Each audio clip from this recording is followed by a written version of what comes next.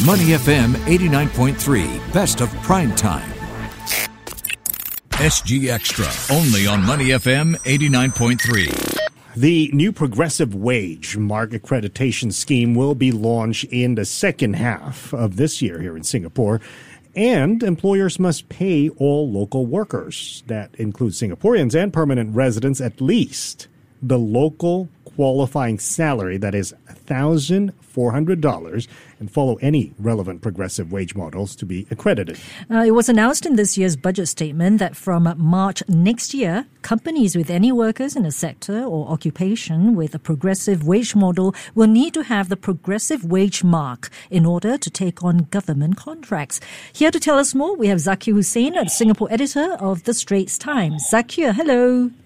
Hi. Okay, now the new progressive wage mark accreditation scheme will be launched in the second half of this year, and that comes on top of the coming expansion of the progressive wage model. What will this entail, and actually who will benefit from this?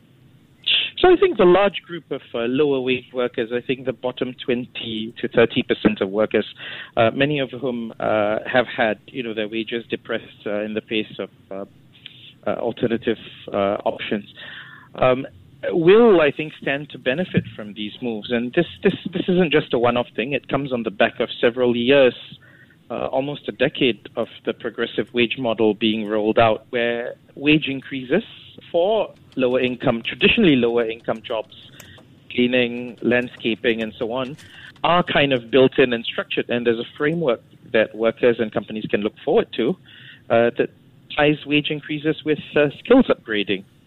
And I think this is sort of the next step in sort of the shift to ensure that such workers are adequately supported, so they earn a more sustainable wage, but at the same time are able to save for retirement and I guess help benefit also from Singapore's growth.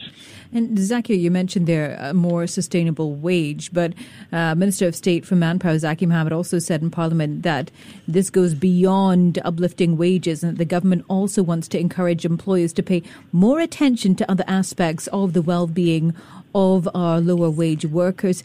Can you elaborate a little bit more? What exactly did he say? So I think he mentioned that, there's sort of room to ensure more sustainable rest areas, for instance, as well as opportunities for them to reskill and upskill. And so we're talking training. Yes, training as well. And this includes making sure they've got time off from work to participate in training that literally might see them exit the jobs they're currently doing, but eventually, making more sustainable incomes for their families. Zakir, more Singaporeans have been joining sectors like PWMs, like security and landscape. How much more wage growth can we expect to see in sectors under this model? So I think if you look at some of the wage letters that have been put out publicly, I think the increases we can expect are quite substantial. I mean, you're talking about $1,000 to $1,200 wage increase by 2030, say. Of course, that's tied on, to things like training, automation of certain tasks. So it's not just a sort of, lump sum increase every year, but at the same time, the worker is actually doing a lot more that to justify that wage increase.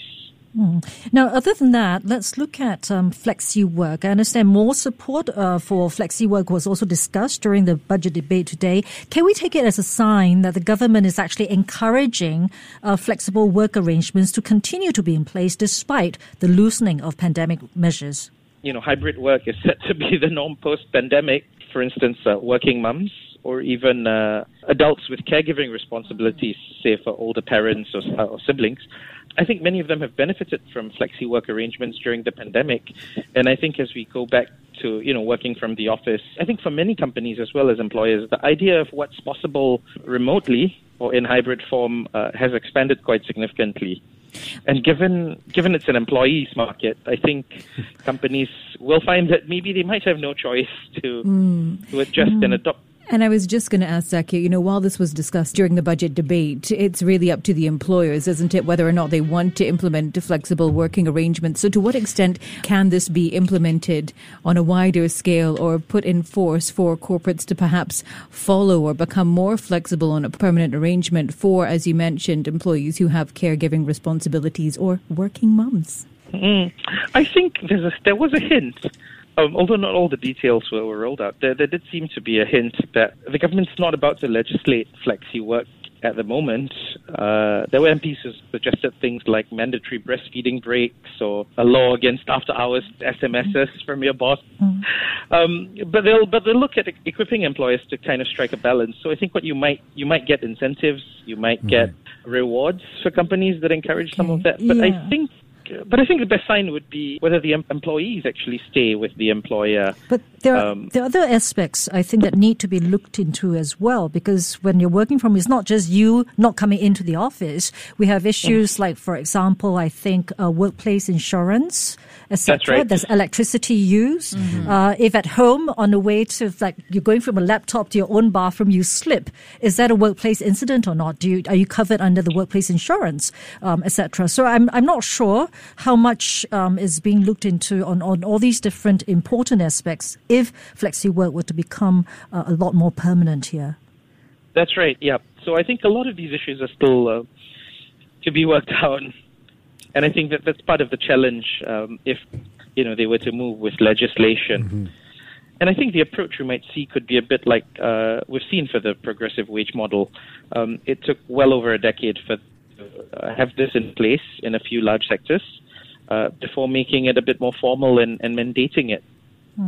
Okay. Yeah, but as you said, it is an employees market out there today, and I think we're seeing a trend of this, not just in Singapore but elsewhere around the world as well. Like how if the employee can't get what they want, sorry, we can't help the company grow, right? That's sort of the attitude that a lot of people are doing right now. All right, Zakir, thank you very much for that. Zakir Hussain, Singapore editor at The Straits Times. To listen to more great interviews, download our podcasts at moneyfm893.sg or download our audio app. That's AWEDIO.